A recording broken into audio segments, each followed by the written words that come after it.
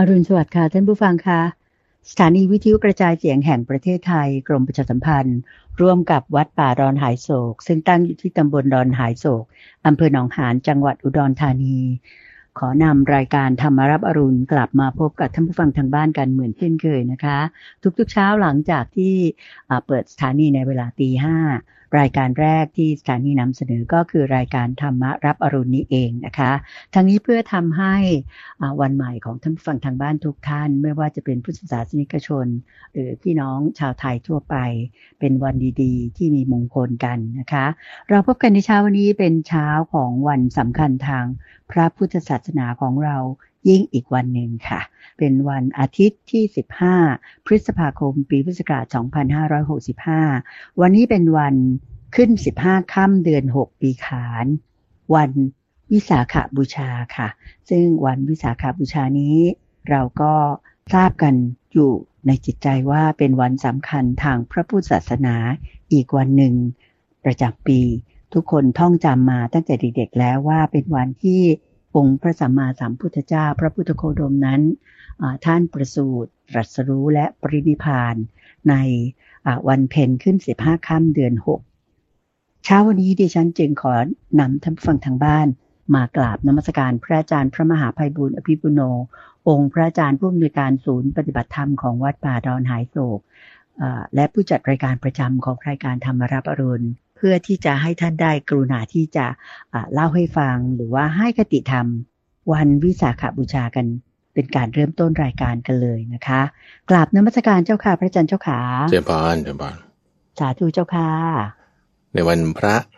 คือวันธรรมสวนะและยิ่งในวันนี้เป็นวันที่มีความสำคัญทางพระพุทธศาสนาคือวันเพ็ญเดือน6เจ้าค่ะเป็นวันที่เราจะระลึกถึงเหตุการณ์ที่ใน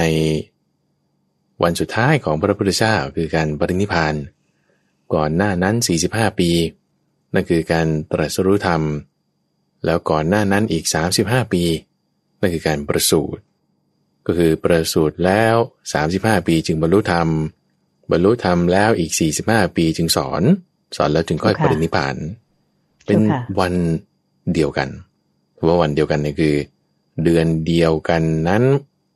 ของแต่ละปีที่แยกกันไปในเดือนนั้นของวันนั้นก็จึงเป็นวันที่มีความสำคัญว่าวันประสูติตรัสรู้แล้วก็ปรินิพพานจะเป็นวันเดียวกันเจ้าค่ะซึ่งในข้อนี้ก็จะเป็นลักษณะที่เกิดขึ้นกับทั้งทุกๆพระพุทธเจ้าเลยจะมีลักษณะที่ประสูติตรัสรู้แล้วก็ปรินิพพานในวันเดียวกันทำไมถึงเป็นอย่างนั้นพระอาจารย์ก็มาคิดนะคุณเดินใจแม่ตอนเด็กๆมาคิดว่าถ้าแยกกันเนี่ยจะดีนะเพราะเราจะได้มีวันหยุดเพิ่มขึ้นอีกหลายวันนะ แต่ว่าคิดว่าอย่างนี้ว่าความที่ว่าท่านประสูติตรัสรู้ปรินิพพานที่เป็นวันเดียวกันนี่คือเป็นลักษณะที่เป็นความอัศจรรย์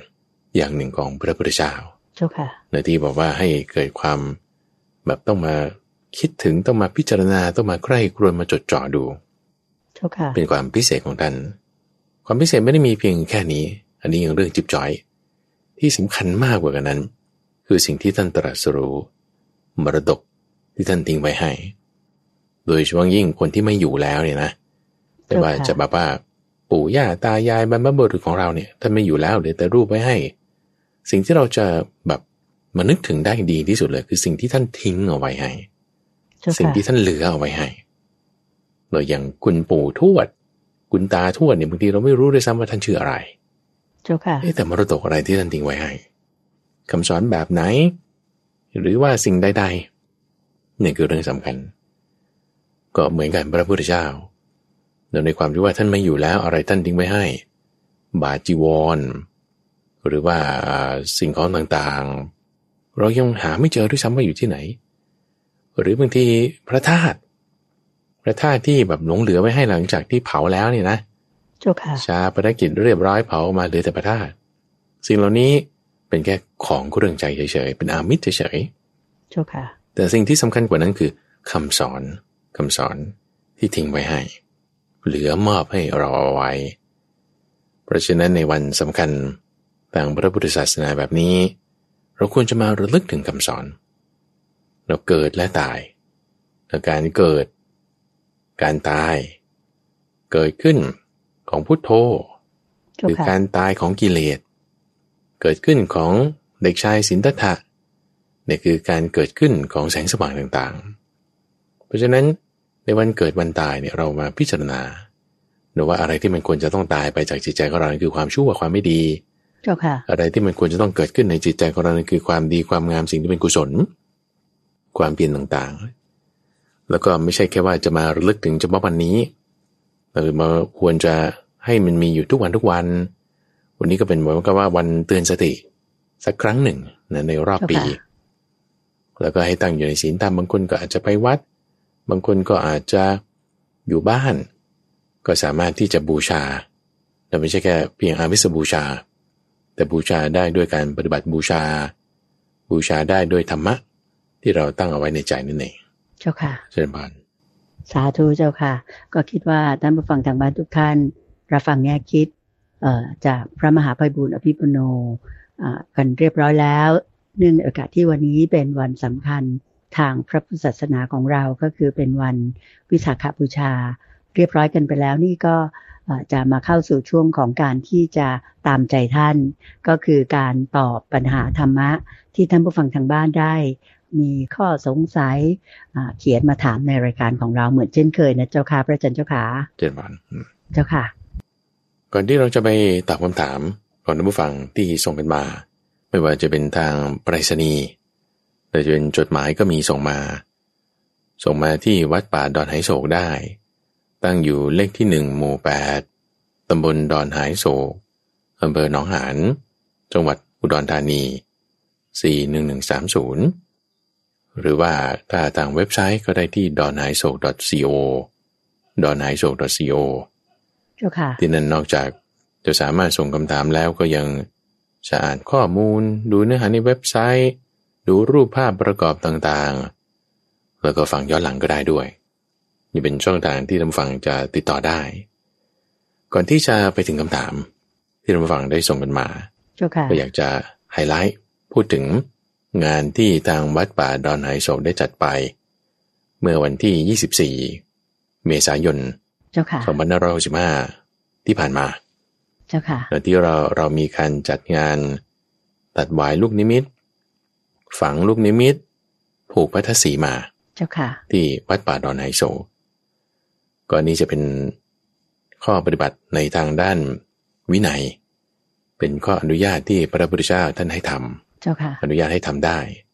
เพราะฉะนั้นก็จึงจะเป็นเกร็ดความรู้เป็นแง่คิดให้ท่านผู้ฟังได้หลังจากที่งานเราเสร็จเรียบร้อยแล้วก็จึงอยากจะมาสรุปประเด็นในข้อนี้ให้ท่านผู้ฟังเพิ่มเติมเพราะว่าเราได้เคยคุยกันไปไว้ว่ามีงานนั้นเนี่ยนี้นะแล้วท่านผู้ฟังหลายๆท่านก็ได้ไปที่งานนี้ด้วยก็ได้พบพระอาจารย์ด้วยได้พบคุณเตือนใจด้วยเจ้าค่ะโยมก็มีบุญมากเลยเจ้าค่ะที่ได้ไปร่วมงานครั้งหนึ่งในชีวิตแบบนี้เป็นงานบุญใหญ่เจ้าค่ะใช่ก็เลยถือโอกาสนี้มาอธิบายเนื้อหาเพิ่มเติมที่มันเกี่ยวข้องกับองค์ความรู้ในทางคำสอนของพระพุทธเจ้ากันนิดหนึ่งเจ้าค่ะนิมนต์เลยเจ้าค่ะพระอาจารย์เจ้าค่ะอันดับแรกก่อนก็คือว่าโบสถ์คือรูปสถาปัตยกรรมเอารูปลักษณ์สถาปัตยกรรมก่อนนะไม่ว่าจะเป็นอาคารประเภทใดจะสถาปัตยกรรมแบบเป็นโบสถ์หรือเป็นโบสถ์คริสต์หรือเป็นบ้านธรรมดาหรือเป็นสถาปัตยกรรมแบบไหนก็ได้นะสถาปัตยกรรมเนี่ยแบบไหนก็ได้จะเป็นอาคารทรงสูงทรงเตี้ยทรงอะไรก็ตามเนี่ยทุกแบบเนี่ยเป็นโบสถ์ได้หมดเราจัดอยู่ในหมวดที่เราเสนาสนะในทางคำสอนของพระพุทธเจ้าเนี่ยจัดอยู่ในหมวดที่เรียกว่าเสนาสนะซึ่งในความที่ว่าเป็นเสนาสนะก็จะแบ่งตามลำดับของความหยาบความละเอียดความประณีตความเลวความดีได้หมดเช่นถ้าพูดถึงบ้านเราทั่วๆไปบ้านคนทั่วๆไปเนี่ยก็บางทีที่เป็นทำเป็นฝานะคุณใจฝาเนี่ยเขาก็เอาไม้แล้วก็ขัดด้วยใบไม้เจ้าค่ะฝาใบตองธรรมดาแต่บางคนเนี่ยโอ้โหแบบว่าก่ออิฐขึ้นแต่อิฐนี่ไม่ใช่อิฐธรรมดานะแต่เป็นอิฐทนไฟเป็นอิฐมวลเบายังฉาบด้วยนะฉาบแล้วก็ยังติดวอลเปเปอร์ด้วยก่อนติดวอลเปเปอร์ก็ทาสีทาอะไรกันชื้นไอ้ต้องฉาบนี่ก็ยังเอาอะไรอย่างไวเมชเข้าไปขึงด้วยไม่ให้มันแตกนี่ เจ้า โอ้ ค่ะ นี่คือความประณีตความละเอียดไม่เท่ากันในเสนาสนะนั้นเจ้าค่ะ โอเคนะอันนี้แยกแยะเพื่ออะไรเพื่อที่จะบอกถึงว่าในทางคำสอนของพระพุทธเจ้าเนี่ยท่านไม่ได้ระบุถึงเลยว่าต้องเสนาสนะละเอียดประณีตเท่านั้นนะเสนาสนะละเอียดไม่ประณีตหยาบเนี่ยจะมาทำบวชไม่ได้ไม่เกี่ยวเจ้าค่ะเสนาสนะในรูปแบบสถาปัตยกรรมแบบไหนก็ได้จะละเอียดประณีตจะซามยังไงก็เอาเป็นโบสถ์ได้แต่การบัญญัติของท่านตรงนี้จะแตกต่างกันอยู่ที่ว่าลักษณะการใช้งานเสนาสนะประเภทที่ว่าเป็นที่อยู่ทั่วๆไปก็จะมีขั้นตอนกระบวนการในการทำเนี่ยเราไม่ต้องพูดถึงเรื่องเทคโนโลยีการก่อสร้างเนาะอันนั้นยกไว้เลยเจ้าค่ะแล้วแต่ละสมัยก็จะแตกต่างกันไปแล้วแต่งบประมาณแต่พูดถึงทางพระวินัยนี่คือที่พระพุทธเจ้าบัญญัตินะเจ้าค่ะพูดถึงทางพระวินัยก็จะแค่เป็นที่อยู่การที่ว่าจะมามีที่อยู่ละเอียดประณีตเทคโนโลยียกไว้แค่ว่าถ้าจะมาเป็นที่อยู่เนี่ยมันง่ายๆแค่แสดงที่ถ้าใหญ่นะแล้วทำเพื่อตัวเองนะต้องแสดงที่แต่ถ้าไม่ใหญ่เกินไปคำว่าใหญ่เกินไปนี่ก็คือถ้าพระอาจารย์จะกะประมาณสักก็จะสัก50 ตารางวาแต่ถ้าใหญ่เกิน50 ตารางวาทำเพื่อตัวเองนะอันนี้ต้องแสดงที่แต่ถ้าไม่ได้ทำเพื่อตัวเองแล้วก็เล็กกว่า50 ตารางวาไม่จำเป็นต้องแสดงที่ก็ได้ง่ายมากโอเคนะเจ้าค่ะอันนี้ง่ายมากทีนี้ถ้าบอกว่าใหญ่เกินนั้นแล้วก็ทำเพื่อตัวเองต้องแสดงที่อันนี้คือที่อยู่ทั่วๆไปที่อยู่ทั่วๆไปทั้งนี้ทั้งนั้นกิจกรรมที่ทำนอกจากที่ว่าอยู่เฉยๆนอนเฉยๆหลับนอนอะไรได้มันมีกิจกรรมอื่นที่มากกว่านี้เจ้าค่ะเช่นถ้าต้องการบวชพระด้วยหรือต้องการทำอย่างอื่นด้วยจะต้องมีกิจกรรมที่เพิ่มเติมขึ้นมาจากการที่แสดงดีเจ้าค่ะซึ่งอย่างกรณีโบสถ์เนี่ยโบสถ์นี่คือเสนาสนะชนิดที่นอกเหนือจากการแสดงที่แล้วยังต้องมีการสวดถอนเพราะว่าถ้าเผื่อพื้นที่นี้ได้ถูกการตั้งไว้เป็นพื้นที่ที่ใช้งานอย่างนี้แล้วเรามาทำซ้ำลงไปเนี่ยการทำซ้ำก่อนนั้นที่ถือว่าเป็นโมฆะเจ้าค่ะแล้วก็จึงต้องมีการประกาศก็เรียกว่าสีมาคือเขตสีมาจึงมีคำพูดนี้ขึ้นมาเจ้าค่ะคำว่าเขตสีมานี่หมายถึงอาณาเขตดินแดนนั่นเองทำไมต้องมีการกำหนดอาณาเขตเพราะว่าเพื่อที่จะระบุถึงความพรั่งพร้อมของหมู่ของสงฆ์อย่างเช่นมาที่วัดป่าดอนไหโศกเนี่ยเรามีเนื้อที่160 ไร่เจ้าค่ะกำแพงทางด้านโน้นกับกำแพงทางด้านนี้กับกำแพงทางด้านถนนกับกำแพงทางด้านป่าฝั่งโน้นเนี่ยอันนี้เป็นเขตวัดของเราอยู่แล้วทีนี้สงฆ์ที่อยู่ในนี้ก็จะต้องมีความพรั่งพร้อมกันความพรั่งพร้อมของสงฆ์วัดที่ไหนไว้การที่การทำกิจกรรมร่วมกันเช่นไปกินข้าวร่วมกันไปทำอุโบสถกรรมร่วมกันเอาหลักๆคือตรงทำอุโบสถกรรมทุก15 วันเอาตรงนี้ทีนี้ถ้าบอกว่าในหมู่นี้เขาไม่พรั่งพร้อมกันเขาไม่ลงอุโบสถพร้อมกันอันนี้คือแตกกันละไม่ดีละเจ้าค่ะเพราะฉะนั้นก็ต้องมีความพร้อมเพรียงกันในเขตสีมาเอาเขตสีมาเนี่ยเป็นตัววัด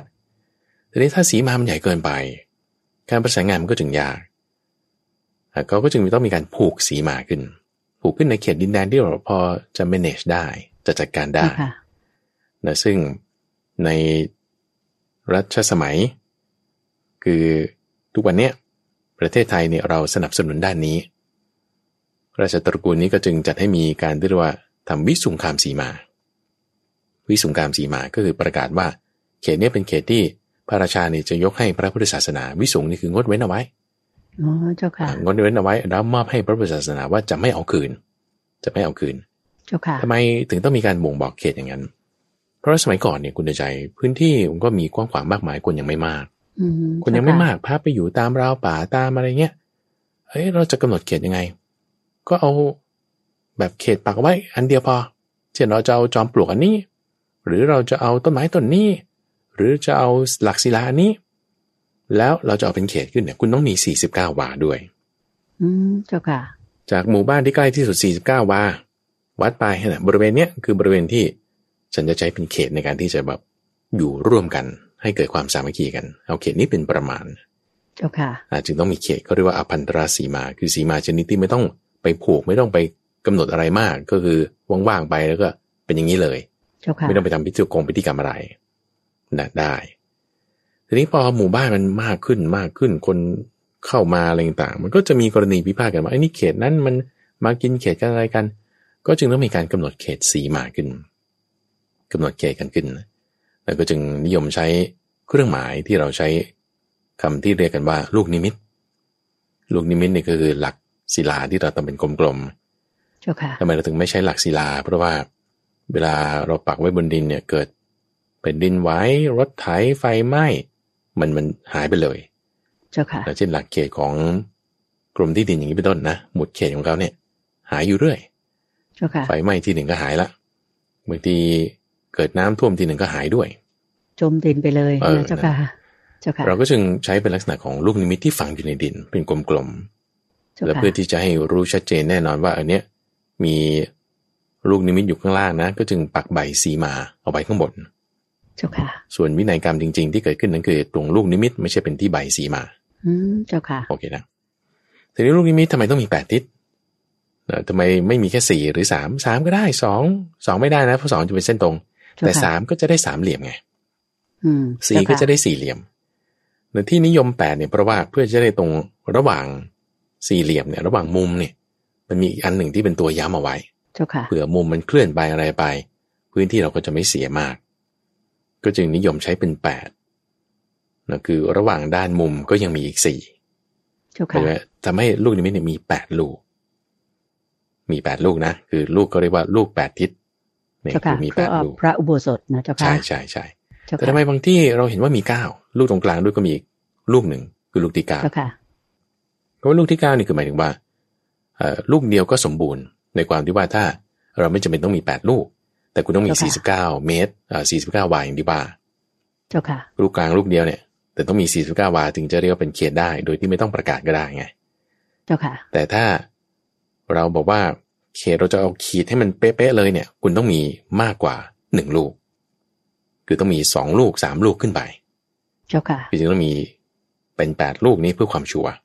แล้วก็ต้องมีการไปกำหนดเขตตรงนั้นเจ้าค่ะคือจะมีลักษณะที่พูดถึงว่าพอผู้ที่เขาทำนิมิตเขาตัดลูกนิมิตตกลงไปแล้ว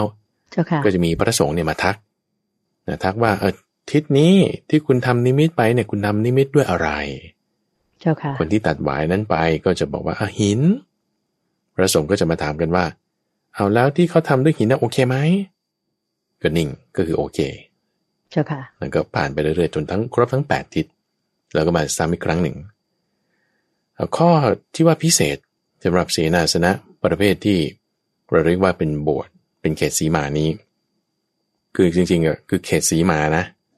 คือหมายถึงอาณาเขตเฉยๆนะแล้วอาคารคุณจะสร้างเป็นอะไรก็ได้ไงจะเป็นกระต๊อบธรรมดาก็ได้ไงหรือจะไม่มีอาคารเลยก็ได้นะเป็นแค่แบบลานโล่งๆธรรมดาแต่ถ้าอยู่ในเขตนี้คือคุณทำได้เลยไงไม่ต้องมีหลังคาก็ได้เจ้าค่ะทำอะไรได้บ้างเจ้าค่ะคือเป็นเขตที่จะได้รับการยกเว้นหลายๆอย่างบวชพระได้ก่อนในสำคัญก่อนถ้ากุฏิทั่วๆไปนี่บวชพระไม่ได้แต่ว่าบริเวณที่เป็นเขตสีมานี่บวชพระได้2ถ้ามีคดีความในกรณีที่ถูกราชภัยในเคสนี้ก็เคยมีตัวอย่างในสมัยรัตนโกสินทร์นี่ก็มีเช่นกรณีของเจ้าคุณอุบาลีคุณอุปมาจารย์ท่านตอนนั้นสมัยสงครามโลกครั้งที่1เนาะท่านก็เทศเขียนเป็นการเทศนี่แหละเป็นกระทู้ธรรมแล้วก็อธิบายถึงว่าการที่ไปรบทำไมมันไม่ดีอย่างนั้นอย่างนี้อย่างเงี้ยนะเจ้าค่ะแล้วก็ทำให้มีเรื่องกระทบกระทั่งกันกับรัชกาลที่6เจ้าค่ะรัชกาลที่6ก็ทำไมพระเกิดความขัดเคืองกันขึ้น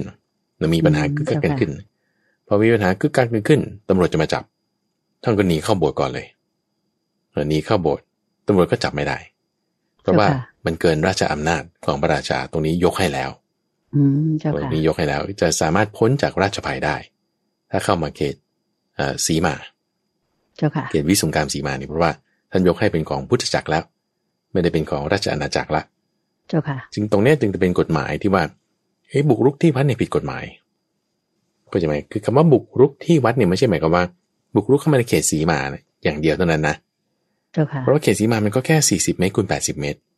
แต่วัดนี่ต้อง180เมตร160ไร่อย่างนี้เป็นต้นนี่แต่ว่ากฎหมายนี่เขาคุ้มครองไปถึงขนาดที่ว่าถ้าวัดไหนตามพื้นที่ที่มีในโฉนดแล้ว ได้รับพระราชทานวิสุงคามสีมาเนี่ยคือถือว่าจะแบบขายต่อทำอะไรต่ออย่างเงี้ยไม่ได้เจ้าค่ะถือว่ายกให้พระพุทธศาสนาแล้วอย่างนี้นะเจ้าค่ะก็จึงเป็นที่มาว่าถ้าบุกรุกที่วัดมันก็จะเป็นคดีความกันถือว่าผิดกฎหมายอันนี้เป็นส่วนที่งดเว้นได้เจ้าค่ะนี่น่าว่าในพิธีก็จะมีทางกรมที่ดินเขามาประกาศนะเจ้าค่ะในราชกิจจานุเบกษาในวันที่เจ้าค่ะว่าพื้นที่เท่าไหร่อะไรต่างๆนะเจ้าค่ะถูกต้องเจ้าค่ะแล้วนอกจากนี้ก็ยังเป็นสถานที่ที่สามารถทำวินัยกรรมหรือการระงับคดีความของพระที่เกี่ยวข้องกับความเป็นบ้าอย่างเงี้ยได้จึงได้บางคนเขาพูดถึงว่าในเขตสีมาเนี่ยผีไม่หลอกเป็นผีได้นะก็พูดกันโดยทั่วไปแล้วก็ยังเป็นบริเวณที่อยู่ปราศจากไตรจีวรได้รับข้องดเว้นในการที่ไม่ต้องเข้มงวดในข้อนี้เราก็เป็นเขตที่บวชได้ทำให้ครูบาอาจารย์ในสมัยก่อนก็จะยกพื้นที่ที่เป็นสีมาอาคารตรงเนี้ยคือพระอาจารย์ต้องเน้นก่อนนะว่าเป็นรูปแบบอาคารแบบไหนก็ได้นะหรืออาจจะไม่มีอาคารเป็นพื้นที่เฉยๆโล่งๆก็ยังได้นะว่าเอาบริเวณเนี้ยเป็นบริเวณที่ว่าเป็นเสนาสนะที่เลิศกว่าเสนาสนะประเภทอื่นๆคำว่าเลิศนี่หมายความว่าไงหมายความว่ามันจะมีวินัยกรรมมีข้อปฏิบัติอะไรที่มันมากกว่าเสนาสนะที่เป็นที่อยู่ที่นอนที่อะไรทั่วๆไปไม่เหมือนกุฏิทั่วๆไปถูกไหมเจ้าค่ะถูกต้องเจ้าค่ะนะคือเราไม่ได้พูดถึงในเรื่องเทคโนโลยีการก่อสร้างหรือว่าสีสันอะไรอย่างเงี้ยนะไม่ได้พูดถึงนะอันนั้นคือบางทีก็เลิศกว่าต่ำกว่านี่ก็แล้วแต่ว่าถ้าพูดถึงในทางด้านวินัยกรรมพูดถึงการทางด้านพุทธบัญญัติบริเวณโซนที่เราเรียกว่าเขตสีมาเนี่ยจะมีความละเอียดประณีตเพราะฉะนั้นทำให้ครูบาอาจารย์ในรุ่นต่อๆมาท่านก็จึงแบบพยายามใช้ลักษณะสถาปัตยกรรมที่มันจะแบบเลิศหรูอลังการเพื่อมันเหมาะสมกันกับความพิเศษของเขาเจ้าค่ะต่อมามันก็เลยเป็นอย่างที่เราเห็นเนี่ยมีช่อฟ้าใบรากาอะไรแบบสถาปัตยกรรมเยอะแยะมากมายค่ะเอวขันนั่นนี่โน่นบันไดนาคด้วยนะเจ้าค่ะอะไรอย่างเงี้ยจะเป็นเพราะฉะนั้นก็เลยจึงเป็นแบบที่เราเห็นที่พระอาจารย์ต้องการอธิบายข้อนี้เพื่อให้เข้าใจว่ามันมีหลายอย่างนะไม่ใช่แค่ว่าเห็นแค่ตาแต่ว่าในลักษณะที่พุทธบัญญัติเนี่ยก็มาเป็นอย่างนี้ความสืบเนื่องต่อมาก็จะเป็นอย่างนี้อย่างเงี้ยแล้วเกิดความเข้าใจแล้วเราก็จะได้ตั้งจิตของเราให้ถูกต้องแล้วก็ได้ร่วมบุญเพราะฉะนั้นทานที่ว่าเป็นวิหารทานคือในบรรดาทานทั้งหมดนะเช่นคุณใส่บาตรนี่คืออาหารให้อาหารเป็นทานเนาะหรือว่าให้ยาหรือว่าให้จีวรจะไม่เลิศเท่ากับให้เสนาสนะเจ้าค่ะคือวิหารทานนี้ถูกไหมเจ้าค่ะถูกต้องเจ้าค่ะและในบรรดาเสนาสนะก็จะไม่เลิศเท่ากันกับจุดที่ว่าเป็นเขตสีมานี้ก็คือโบสถ์นี้เพราะเสนาสนะจะมีหลายส่วนและที่พักอาศัยแล้วก็ส่วนที่ว่าเป็นเขตสีมาคือโบสถ์นี้ก็จะเลิศที่สุดเพราะว่ามันจะต้องมีวินัยกรรมอะไรต่างๆเพิ่มขึ้นมาเจ้าค่ะอันนี้จะเป็นเกร็ดความรู้ให้ท่านผู้ฟังได้ร่วมอนุโมทนากันเจ้าค่ะแล้วก็วัดหนึ่งมีได้สีมาเดียวคือไม่ใช่ว่าเหมือนกุฏินะมีได้หลายหลังแต่วัดหนึ่งเนี่ยมีเขตสีมาได้สีมาเดียวเจ้าค่ะเพราะฉะนั้นเขตสีมานั่นเขาพยิงสร้างลักษณะอาคารที่มันแบบว่าประณีตเนี่ยมีสถาปัตยกรรมอะไรต่างๆให้สวยงามเพื่อที่จะเหมาะสมกับความเลิศของเขาอันนี้ก็เป็นเรื่องที่เพิ่มเติมขึ้นมานั่นเองสาธุเจ้าค่ะในโอกาสที่โยมเตือนใจสินธุวนิกนะเจ้าค่ะได้มีโอกาสที่จะมีบุญวาสนาอย่างมากเลยได้ไปร่วมเรียกว่าในงานพิธีตัดหวายฝังลูกนิมิตและผูกพัทธสีมาณวัดป่าดอนหายโศกอำเภอหนองหานจังหวัดอุดรธานีโยมเตือนใจก็ขอตั้งจิตที่จะให้ท่านผู้ฟังทางบ้านทุกท่านที่เป็นแฟนรายการที่ไม่ได้มีโอกาสไปร่วมนั้นเนี่ยตั้งจิตร่วมอนุโมทนาบุญรับบุญกุศลอันใหญ่ยิ่งนี้กันทุกคนทุกท่านเลยนะคะโอกาสนี้โยมอยากขอกราบนมัสการเรียนถามอีกนิดนึงเพราะว่ามีบุญได้ไปร่วมในพิธีเนี่ยหลังจากที่มีการตัดลูกนิมิตฝังแล้วเนี่ยก็จะมีพระสงฆ์หมู่หงนะเจ้าค่ะขึ้นไปมีการสวดเดี๋ยวจะให้พระอาจารย์อธิบายนะเจ้าค่ะอยากจากนั้นก็ให้โยมสามารถเข้าไปได้มีการสวด มนต์ที่เป็นเรียกว่าเป็นพุทธมนต์นะเจ้าค่ะแล้วมีการกล่าวถวายวิหารทานนี้ด้วยอยากให้พระอาจารย์เมตตาอธิบายตรงนี้เผื่อว่าท่านผู้ฟังทางบ้านจะได้เข้าใจยิ่งขึ้นในการที่ดำเนินการเรื่องนี้ทางศาสนสงฆ์ของเราเจ้าค่ะสาธุเลยเจ้าค่ะก็คือขั้นตอนที่จะให้เขตสีมาเนี่ยครบถ้วนในความที่ว่าเป็นอาณาเขตก็หลังจากที่ทำเครื่องหมายคือนิมิตแล้วเขาก็จะมาทักนิมิตว่าไอ้เครื่องหมายที่คุณทำไปเนี่ยอะไรคนที่ทำไปก็บอกหินพอทักนิมิตเสร็จปุ๊บก็จะมาย้ำกันอีกทีว่าหินโอเคไหมโอเคโอเคเสร็จปุ๊บครบทุกด้านเรียบร้อยแล้วคณะสงฆ์เพราะว่าไม่ใช่รูปเดียวแต่ว่าเป็นคณะในวันนั้นก็มีภิกษุทั้งหมด28รูปด้วยกันโดยตัวแทนของเจ้าคณะหนใหญ่ของธรรมยุทธโดยเจ้าคณะภาคท่านพระเทพวชิรมุนีเจ้าคณะภาค8ท่านก็มาทำพิธีโดยมอบหมายให้ท่านเจ้าคณะจังหวัดพระราชสารเวทีเวลาที่ไปทักนิมิตก็คือจะมีคำถามเนื้อที่ถามเป็นภาษาบาลีเจ้าค่ะแล้วผู้ที่ตัดหมายลูกนิมิตก็จะกล่าวด้วยคำที่เป็นภาษาบาลีว่าปาสาโนพันเตเจ้าค่ะแปลว่าหินเจ้าค่ะถูกต้องปาสาโนแปลว่าหินเจ้าค่ะปาสาโนแปลว่าหินก็คือตอบว่าหินนิมิตที่คุณทำเนี่ยอะไรนะพูดเป็นภาษาบาลีนะคนทำบอกหินแต่พูดเป็นภาษาบาลีก็คือปาสาโนพันเตพระก็จะมาถามกันว่านี่เขาทำด้วยหินโอเคไหมพระก็จะบอกโอเคคือสาธุพันเตเจ้าค่ะทำเสร็จแล้วไงต่อเขาก็จะมาประกาศว่าไอโซนที่คุณทำไว้เมื่อกี้นะขอให้หมู่สงฆ์เนี่ยรับทราบพร้อมกันว่านี้คือบริเวณที่จะสมานสังวาสด้วยกันคำว่าสมานสังวาสหมายถึงความพร้อมเพรียงแห่งสงฆ์จงเกิดขึ้นในบริเวณนี้เจ้าค่ะ1 2เป็นเขตบริเวณที่อยู่ปราศจากไตรจีวรได้ในที่ว่ามีภิกษุรูปหนึ่งท่านจะสู่ไว้ไปเนี่ยนะท่านเจ้าคณะภาคส่วนนี่คือจุดนี้แล้วหลังจากนั้นพอทำวินัยกรรมตรงนี้เสร็จคือจบเรียบร้อยแล้วคือสมบูรณ์ละแล้วก็จึงมีการถวายวิหารทานนี้ไงจึงมีการกล่าวคำถวายวิหารทานแล้วก็จะมีผู้นำกล่าวเสร็จปุ๊บทุกคนก็กล่าวตามเป็นลักษณะของการถวายให้แด่สงฆ์ที่มาจากทั้ง4ทิศเจ้าค่ะแล้วก็อันเนี้ยรับเสร็จปุ๊บก็อนุโมทนาให้พรก็เสร็จพิธีเจ้าค่ะเพราะฉะนั้นตรงนี้คือจะเป็นที่ว่าสมบูรณ์มากที่สุดละเจ้าค่ะสูงสุดของว่าการทำอะไรมาเรื่องเสนาสนะทานเนี่ยก็จะมาสูงสุดที่ตรงนี้จะมา complete มันจะพีคสุดที่ก็ตรงนี้วิหารทานนี้นะเจ้าค่ะกล่าวถวายพระอุโบสถนี้อันนี้คือไล่มาตั้งแต่ตอนที่มีการสวดถอนของวัดป่าดอนไนโศกนี่คือในวันที่22เมษายนแล้วก็มาในวันที่24เนี่ยก็จะมีการตัดหมายลูกนิมิตให้ลูกนิมิตมันตกลงไปมีการทักนิมิตมีการบอกนิมิตมีการประกาศตั้งยติให้เกิดเป็นเขตสมานสังวาสสีมาให้เกิดเป็นเขตอยู่ปราศจากไตรจีวรแล้วก็มีการถวายสังฆทานคือวิหารทานนี้ให้แก่สงฆ์ที่มาจากทั้ง4ทิศแล้วก็มีการอนุโมทนาให้พรซึ่งเขตนี้วัดหนึ่งมีได้ครั้งเดียวมีได้เขตเดียวเจ้าค่ะและในอายุของวัดหนึ่งมีได้ครั้งเดียวเพราะฉะนั้นเราจะไม่ได้เห็นอยู่บ่อยๆคืออาจจะแบบว่าต้องไปหลายวัดถึงจะเห็นหลายครั้งนะอย่างพระอาจารย์ก็เพิ่งเคยเห็นนี่แหละที่วัดป่าดอนไนโศกนี่แหละแล้วก็เพิ่งเคยจัดงานแบบนี้เพราะฉะนั้นที่เล่าต่างๆมาเนี่ยเพื่อให้ท่านผู้ฟังเนี่ยได้อนุโมทนาร่วมกันเพราะว่าเหตุการณ์นี้ก็เกิดขึ้นในสมัยที่เรายังมีชีวิตอยู่ได้ทราบข้อมูลนี้แล้วอนุโมทนาร่วมกันก็ได้บุญร่วมกันเพราะว่านี่เป็นบุญใหญ่คำว่าบุญใหญ่เนี่ยเพราะว่าเป็นวิหารทานที่เลิศที่สุด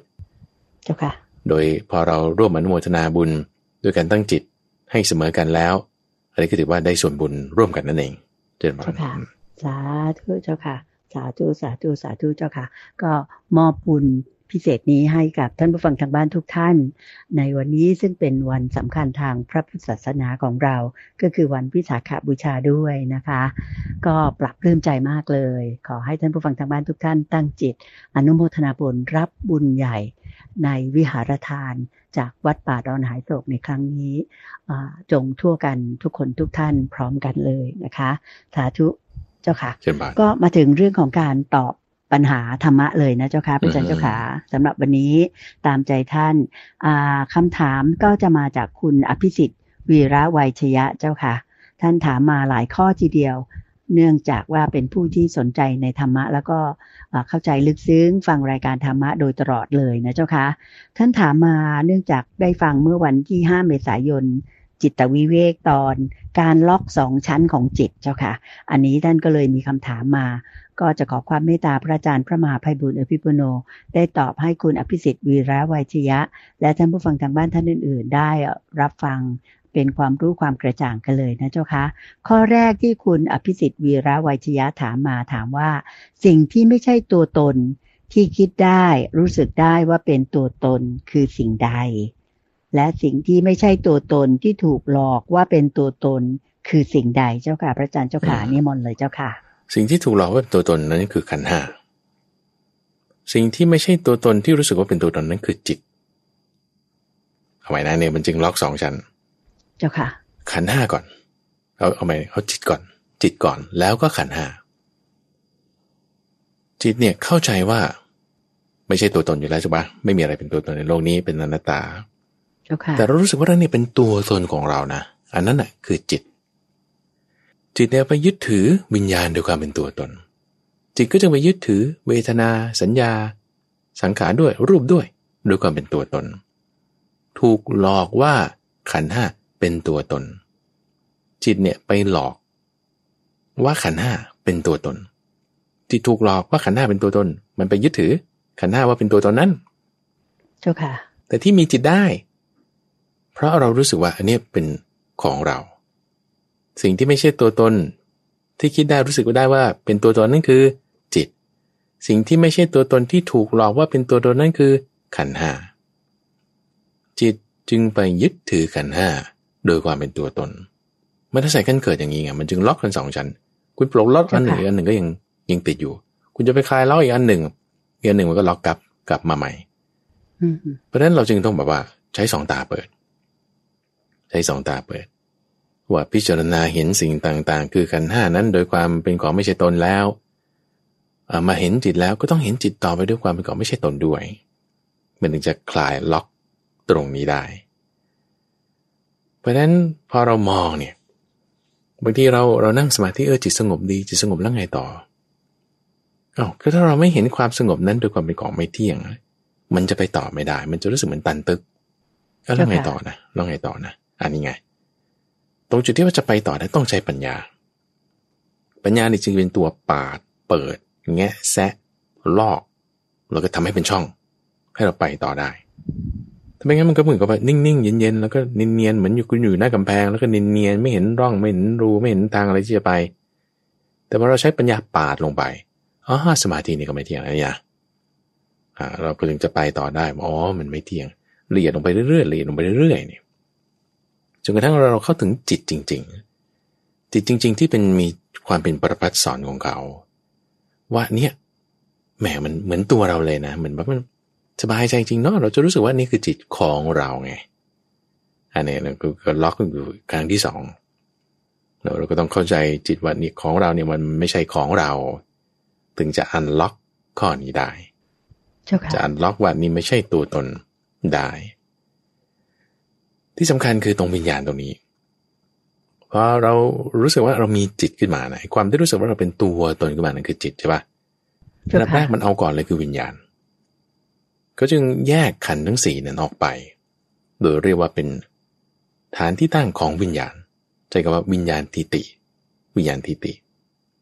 จิตก็จะมายึดวิญญาณนี่ก่อนเนี่ยด้วยความเป็นตัวตนเพราะฉะนั้นจิตเนี่ยถูกหลอกแล้วถูกหลอกครั้งแรกให้ยึดถือว่านี้เป็นตัวตนของมันเองใช่ปะถูกหลอกครั้งที่2ก็ไปยึดถือวิญญาณเป็นตัวตนต่อไปอีกก็ยึดถือสังขารยึดถือสัญญายึดถือเวทนายึดถือรูปฐานที่ตั้งแห่งวิญญาณนั้นโดยความเป็นตัวตนขึ้นมาเราก็จึงถูกล็อกอยู่หวั่นไหวเปลี่ยนแปลงไปตามขันธ์ห้าต่อให้เราไม่หวั่นไหวเปลี่ยนแปลงไปตามขันธ์ห้าเพราะอะไรเพราะเราแบบวางมันได้แล้วความยึดถือไม่เกิดอุปทานไม่มีใช่ปะแต่มันก็ยังรู้สึกว่านี่เป็นจิตของฉันอยู่นะนั่นคืออวิชชามันแฝงอยู่ในจิตตัณหามันรึงรัดอยู่ข้างในเราจะไม่เห็นได้เลยเพราะว่าอวิชชามันบังเอาไว้มันก็เลยทำให้เราแบบไม่เข้าใจทีนี้เราจะเข้าใจได้ต้องเอาความจริงมาเปิดเผยกันว่าแม้แต่จิตเองก็ไม่ใช่ว่าเป็น เป็นของเที่ยงนะเราต้องเห็นข้อนี้พอเราเห็นข้อนี้เข้าใจแล้วว่าจิตเองก็ไม่ใช่ของเที่ยงนะพอเราเข้าใจปุ๊บเนี่ยเราก็จะเริ่มคลายความยึดถือในจิตคลายว่านี่จิตมันตัวตนของเราหรือเปล่านะไม่ใช่นะพอเริ่มเข้าใจว่าไม่ใช่นะความเป็นตัวตนมันจะค่อยจางคลายไปสติเราจะมีกำลังมากขึ้นพอปัญญาเราแบบเต็มที่พร้อมกันกับสมาธิบาลานซ์กันในลักษณะที่อาสวะมันจะเกิดขึ้นไม่ได้หลุดตับเลยหลุดตับมันก็จะแบบว่าสบายใจนั่นเองเจ้าค่ะเจริญพรสาธุเจ้าค่ะข้อ2ที่คุณอภิสิทธิ์ถามมานะเจ้าค่ะถามว่าเมื่อไหร่จิตคิดได้รู้สึกได้แบบเป็นตัวตนและเมื่อไหร่จิตถูกหลอกว่าเป็นตัวตนเจ้าค่ะในข้อแรกที่คิดได้รู้สึกได้นั่นคือหมายถึงความที่ว่ามีอวิชชามามีอวิชชามาครอบงำในขณะที่ถูกหลอกนี่คือถูกหลอกอยู่ด้วยอุปาทานถูกหลอกเนี่ยถูกหลอกอยู่ด้วยอวิชชาอยู่แล้วนะทั้งสองอย่างถูกหลอกอยู่ด้วยอวิชชาแล้วไงเราสร้างความเป็นตัวตนขึ้นมาเองในความเป็นจิตนั้นอันนี้คืออวิชชาด้วยอวิชชานั้นเป็นอาหารของตัณหา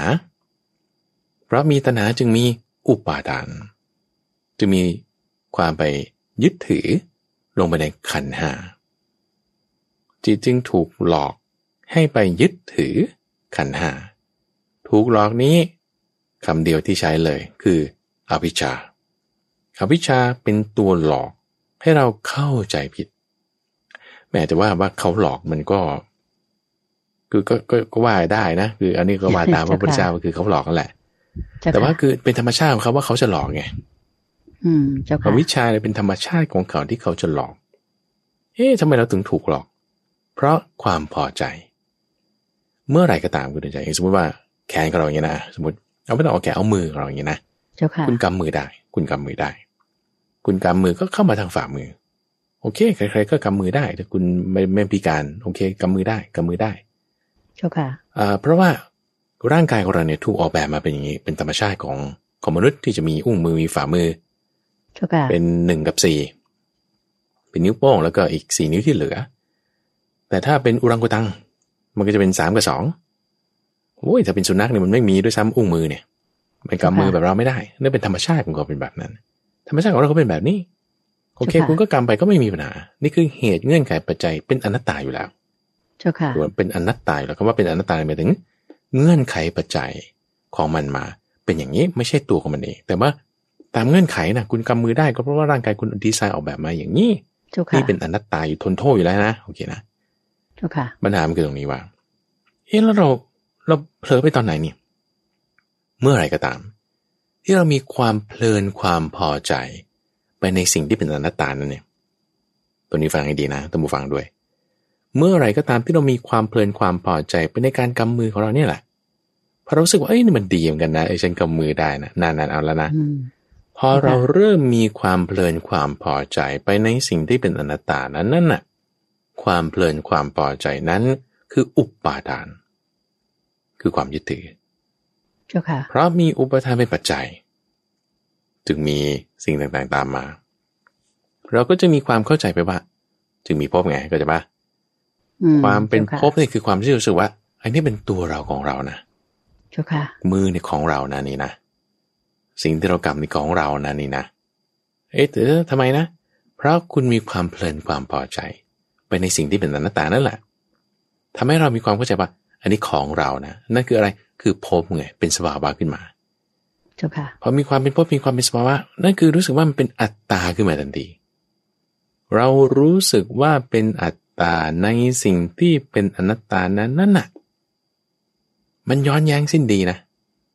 เจ้าค่ะเรารู้สึกว่าเป็นอัตตาในสิ่งที่เป็นอนัตตาได้ไงนะนั่นแหละเขาเรียกอวิชชาโง่ไปล่ะในความที่ว่าคุณเข้าใจผิดว่ามันคืออัตตาทั้งที่ตอนแรกเราก็รู้อยู่นะว่ามันเป็นอนัตตานะเราพลาดไปตอนไหนนะย้ำไม่จริงนะความเพลินความพอใจใดความเพลินความพอใจนั้นนั่นน่ะคืออุปาทานคือความยึดถือเพราะมีอุปาทานเป็นปัจจัยจึงมีความเป็นตัวตนมีความเป็นสภาวะขึ้นมานั่นคือภพไหนๆนะในสิ่งที่คุณเพลินที่คุณพอใจนั้นน่ะอะไรที่เราเพลินที่เราพอใจ อะไรก็ได้สังขารการปรุงแต่งทั้งหมดอะถ้าคุณเพลินคุณพอใจไปในสิ่งที่เป็นสังขารการปรุงแต่งมันอนัตตาอยู่แล้วไงเพราะมันปรุงแต่งไงสิ่งใดปรุงแต่งสิ่งนั้นเป็นอนัตตาสิ่งใดมีเงื่อนไขปัจจัยสิ่งนั้นเป็นอนัตตาอยู่แล้วเพราะมันต้องมีเงื่อนไขปัจจัยไงมันไม่ใช่ของตัวมันเองใช่ไหมล่ะเจ้าค่ะเพราะมันเป็นปรุงแต่งเพราะมันมีเงื่อนไขเพราะมีปัจจัยเป็นอนัตตาแต่เราเพลินพอใจไปในสิ่งที่เป็นอนัตตานั้นได้ถ้าเราเป็นอย่างนั้นปุ๊บเราจะเข้าใจสิ่งที่เป็นอนัตตานั้นนั่นแหละว่าเป็นอัตตาขึ้นมาทันทีเจ้าค่ะอวิชชาอยู่ตรงนั้นทันทีเฮ้ยมายังไงนะแบบ3 รอบ3 รอบ 4ก็พูดเหมือนเดิมนะคุณเตือนใจเจ้าค่ะว่ามันก็เป็นอย่างเงี้ยเป็นอนัตตาเราก็จึงรู้สึกว่านี่เป็นอนัตตาก็ไปนะรู้สึกว่าเป็นอนัตตาเป็นตัวตนในสิ่งที่เป็นอนัตตาทั้งที่เราก็รู้อยู่แล้วว่ามันเป็นอนัตตาแต่ว่าเราก็ยังรู้สึกว่าเราเป็นตัวตนอยู่ดีเข้าใจปะเป็นอัตตาขึ้นมาใช่ไหมเจ้าค่ะนั่นน่ะสิเจ้าค่ะเพราะเนี่ยคืออวิชชาคือมันจึงแบบว่าขอโทษนะคือแบบมันหน้าด้านมากๆเลยคนทนโทษอยู่แล้วเราก็ยังจะเข้าใจว่ามันเป็นอัตตาอยู่นั่นน่ะ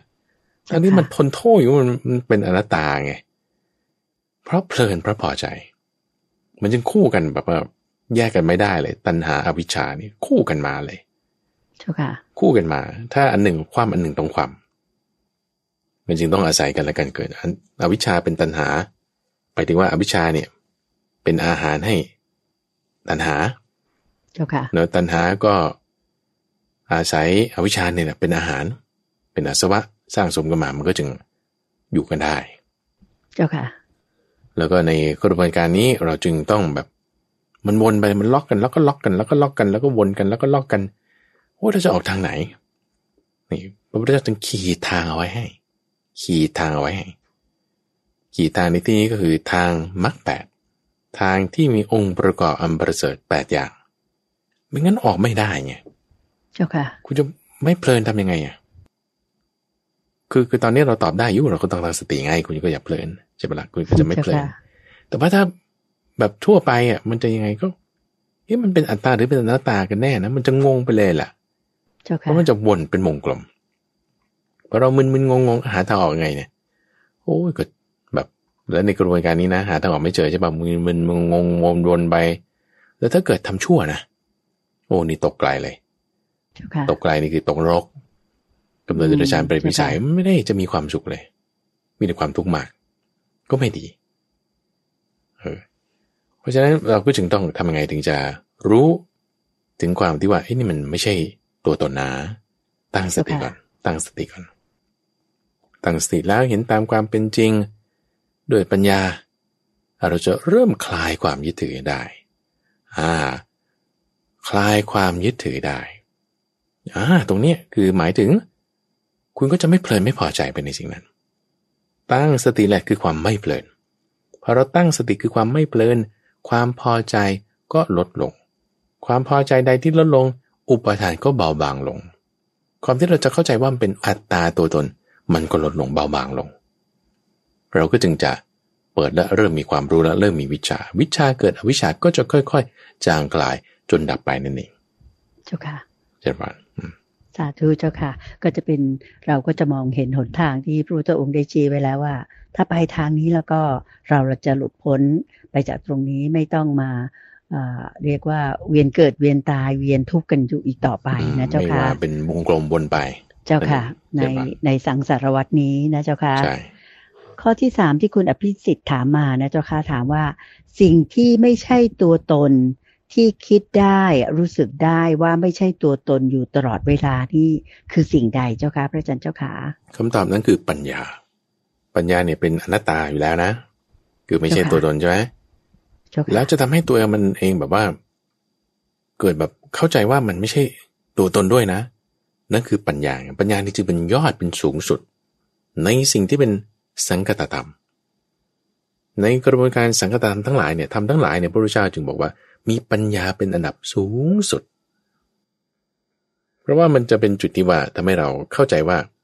สิ่งที่ไม่ใช่ตัวตนนั่นแหละมันคือไม่ใช่ตัวตนนั่นเองคือปัญญาเจริญพร สาธุเจ้าค่ะข้อ4คุณอภิสิทธิ์ถามว่านอกจากจิตแล้วสิ่งที่ไม่ใช่ตัวตนที่คิดได้รู้สึกได้คือสิ่งใดเจ้าค่ะพระอาจารย์เจ้าค่ะทางคุณอภิสิทธิ์ก็เข้าใจว่าสิ่งนั้นคือ AI หรือว่าปัญญาประดิษฐ์นี่เองที่คุณอภิสิทธิ์บอกว่าในอนาคตเนี่ย AI หรือปัญญาประดิษฐ์เนี่ยมันไม่ใช่ตัวตนเจตนาของผู้สร้าง AI ก็คือให้ AI คิดได้รู้สึกได้แบบไม่ใช่ตัวตนเจ้าค่ะพระอาจารย์เจ้าค่ะลักษณะจิตที่คิดคือคิดเนี่ยมันเป็นรากศัพท์ของคำว่ามาจากจิตอยู่แล้วนะจิตเนี่ยคือจิตธาตุมาจากคำว่าคิดอยู่แล้วจินตะเนี่ยคือความคิดอยู่แล้วเพราะฉะนั้นถ้าอะไรที่คิดได้เราก็จะเรียกสิ่งนั้นว่าจิตเราโดยใช้คำนี้เข้าไปจะใช้แทนได้เลยแต่ทีนี้ภาษาไทยเนี่ยความคิดเนี่ยมันจะหมายถึงสัญญาก็ได้นะบางทีซึ่งในที่เนี้ยพระอาจารย์เข้าใจนะว่าสิ่งที่เป็น AI เนี่ยมันคือสัญญามันคือสังขารเท่านั้นเองยังไม่ใช่จิตแต่จิตมายึดสัญญาสังขารด้วยความเป็นตัวตน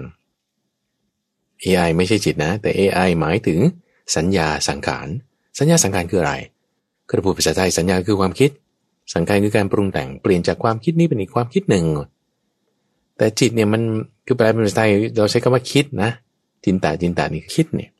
แต่จิตมันไม่ใช่แค่คิดอย่างเดียวไงคุณใจฟังก์ชันของจิตนอกจากคิดแล้วมันยังมีการสะสมมีเป็นเรื่องของกรรมด้วยเพราะจิตเนี่ยคือหมายถึงสภาวะที่มีการสะสมนอกจากความหมายมาคิดแล้วนะถ้าคิดเราแยกไปเลยใช้สัญญาสังขารใช้คำนี้ไปได้เลยแต่จิตนอกจากคิดแล้วยังมีการสะสมกรรมสะสมอาสวะซึ่ง AI ไม่มีไงAI สะสมอาสวะไม่ได้มันจึงแบบไม่ใช่ลักษณะที่ว่าจะมาเป็นจิตได้ AI เนี่ยนะเจ้าค่ะแล้วก็แน่นอนว่า AI ก็จะเป็นลักษณะของขันธ์ห้าในความที่ว่าถ้ามีฮาร์ดดิสก์ก็คือรูปแล้วก็ซอฟต์แวร์ต่างๆก็จะเป็นสัญญาสังขารเป็นนามทำให้มันมีลักษณะการแบ่งว่าเป็นรูปนามจึงทำให้มีการยึดถือได้แน่นอนในความที่เป็นอนัตตานั้นน่ะคุณยึดถือสิ่งที่เป็นอนัตตานั้นด้วยความเป็นตัวตนได้ขึ้นมานั่นเองเจริญพรสาธุเจ้าค่ะก็พอดีพูดมาถึงเรื่องนี้นะเจ้าค่ะจะเป็นเรื่องเกี่ยวกับเรื่องของอนัตตาด้วยพอดีมีคำถามนะเจ้าค่ะเกี่ยวกับเรื่องของอนัตตาความพลัดพรากจากสิ่งที่รักหรือว่าเป็นความเชื่อเนี่ยเจ้าค่ะก็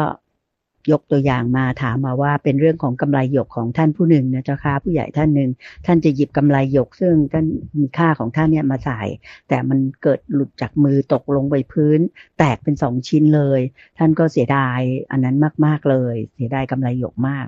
ก็มีคนปลอบใจท่านว่าเอาละไม่เป็นไรละกำไรหยกก็มารับเคราะห์แทนไปแล้วอะไรอย่างเงี้ยเจ้าค่ะแต่ในที่สุดแล้วเนี่ยเมื่อฟังคำสอนจริงๆแล้วเนี่ยอย่างพระอาจารย์เองก็เคยพูดว่าเราจะเห็นความตั้งอยู่ดับไปเนี่ยความไม่เที่ยงเนี่ยนะเจ้าค่ะความไม่มีตัวตนอะไรต่างๆความไม่เที่ยงเนี่ยต้องตั้งแต่ตอนที่มันดีๆอยู่เจ้าค่ะยังไม่แตกก็ต้องเห็นว่ามันไม่เที่ยงแล้วอะไรอย่างเงี้ยเจ้าค่ะก็เลยอยากจะขอให้พระอาจารย์ได้เมตตาชี้แนะตรงนี้นิดนึงไม่ใช่เรื่องที่ว่ากำไรตกไปแล้วมารับเคราะห์แทนเราแต่เราปรงได้คือท่านนั้นน่ะท่านปรงได้แล้วล่ะก็เลยคิดว่าประเด็นนี้เนี่ยน่าจะให้พระอาจารย์ได้ขยายความให้ท่านผู้ฟังทางบ้านได้เกิดปัญญากันนิมนต์เจ้าค่ะก็ประเด็นนี้น่าสนใจที่ว่าพอเรามีอะไรที่เป็นนิมิตว่ามันจะไม่ดีนะเจ้าค่ะเช่นกำไรตกแตกใช่ป่ะวันนี้สวยแล้วทำไมเป็นอย่างนี้อะไรถ้าเขาจะคิดไปนะเหมือนมีรางสังหรณ์เป็นรางร้ายหรือเปล่าอะไรอย่างนี้นะคะวันนี้เดินไปทำไมเชือกรองเท้าขาดหลังร้ายเนี่ยเจ้าค่ะเขาก็จะมีการพูดว่าให้สบายใจนะเขารับเคราะห์แทนไปเชือกรองเท้ารับเคราะห์แทนไปกำไรรับเคราะห์แทนไปหรือถูกขี้นกขี้ตกใส่งี้เป็นต้นก็บอกว่ารถชนเนี่ยจะบอกว่าฟาดเคราะห์ไปอย่างนั้นเจ้าค่ะทำให้สบายใจประเด็นคือพวกนี้เป็นนิมิตเครื่องหมายที่ว่าพอคนเจอแล้วก็จะแบบว่าคิดไปต่างๆนานาเจ้าค่ะกระบวนการตรงนี้แหละที่ว่าระวังความคิดไปต่างๆนานาแล้วเนี่ยมันจะเป็นยังไงถ้าคิดไปไม่ดีเป็นอกุศลนั่นไม่ดีเลยเจ้าค่ะ เพราะว่าอย่างที่คุณอาจารย์พูดถึงเนี่ยว่ามันมีเหตุมีปัจจัยถ้ามีเหตุปัจจัยของการที่กำไรหยกมันจะแตกมันจะไปไม่แตกได้อะมันก็ต้องแตกดิเจ้าค่ะเพราะมันมีเหตุเงื่อนไขให้มันแตกแต่ถ้าเหตุเงื่อนไขของที่มันแตกยังไม่ปรากฏมันยังไม่แตกมันจะไปให้แตกได้ไงมันก็ต้องอยู่ของมันนะเจ้าค่ะก็ตามเงื่อนไขปัจจัยซึ่งถ้าเราไม่เห็นไม่เข้าใจมันก็จะแบบวุ่นวายไปตามการเปลี่ยนแปลงของสิ่งภายนอกแล้วแต่ที่จะคิดไปละถ้าคิดไม่ดีซวยเลยเจ้าค่ะมันก็จึงไม่ดีพอไม่ดีอย่างนี้แล้วไงทำให้บางทีเราเลือกทำสิ่งที่มันเป็นความงมงายไม่ประกอบด้วยปัญญาเป็นมิจฉาทิฏฐิได้เราก็จึงต้องเข้าใจสถานการณ์ว่าถ้ามีเงื่อนไขปัจจัยแห่งการที่มันจะแตกมันก็แตกพอเราเข้าใจเงื่อนไขนี้ปุ๊บใช่ป่ะงั้นฉันก็ทำดีสิฉันก็ทำดีอย่าไปทำไม่ดีซึ่งดีหรือไม่ดีเนี่ยมันอยู่ที่ไหนอยู่ที่มรรคแปดไงดีหรือไม่ดีที่เราจะทำเนี่ยมันไม่ได้อยู่ที่กำไรว่ามันแตกหรือมันไม่แตกมันไม่ได้อยู่ที่ว่าเชือกรองเท้ามันจะขาดหรือมันไม่ขาดแต่มันอยู่ที่ปากคือวาจาอยู่ที่จิตคือใจอยู่ที่มือคือกายกายวาจาใจว่ามันจะดีหรือไม่ดีเห็นไหมว่าถ้ากายคุณทำไม่ดีวาจาคุณทำไม่ดีใจคุณคิดไม่ดีมันก็คือไม่ดีนะต่อให้กำไรไม่แตกเชือกรองเท้าไม่ขาดโอเคนั่นคือไม่ดีแต่ว่าถ้ากำไรตกแตกเชือกรองเท้าหลุดขาดถูกขี้นกขี้ใส่รถชนใส่อีกแต่ว่าเราคิดดีพูดดีทำดีนะเอาคิดดีพูดดีทำดีมันก็ดีสิเอาแล้วจะเชือกขาดจะมีปัญหาอะไรกำไรแตกจะมีปัญหาอะไรถูกขี้นกหล่นใส่จะมีปัญหาอะไรไม่มีปัญหาเพราะความดีมันยังมีอยู่กับเราไงเจ้าค่ะโอ้ยคนที่จะมาตั้งใจแบบนี้ได้ต้องมีความมั่นใจสูงนะต้องไม่กระเทือนใจง่ายๆเนี่ยถ้าเราจะกระเทือนใจทำไงก็ต้องมีคนมาปลอบใจไง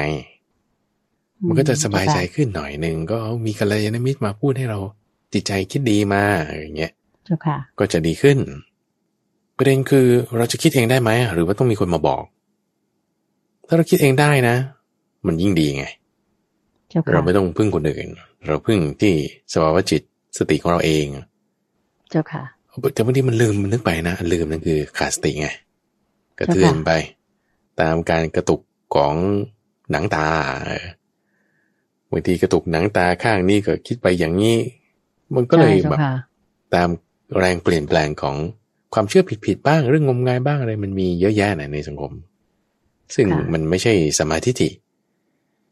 เราก็ต้องมาตามสัมมาทิฏฐิตามมรรคแปดถ้าเรายังจะต้องไม่มั่นใจเท่าไหร่ต้องอาศัยคนอื่นก็ต้องมีกัลยาณมิตรอย่าให้ว่าเพื่อนที่ชวนไปไม่ดีหรือมีความคิดผิด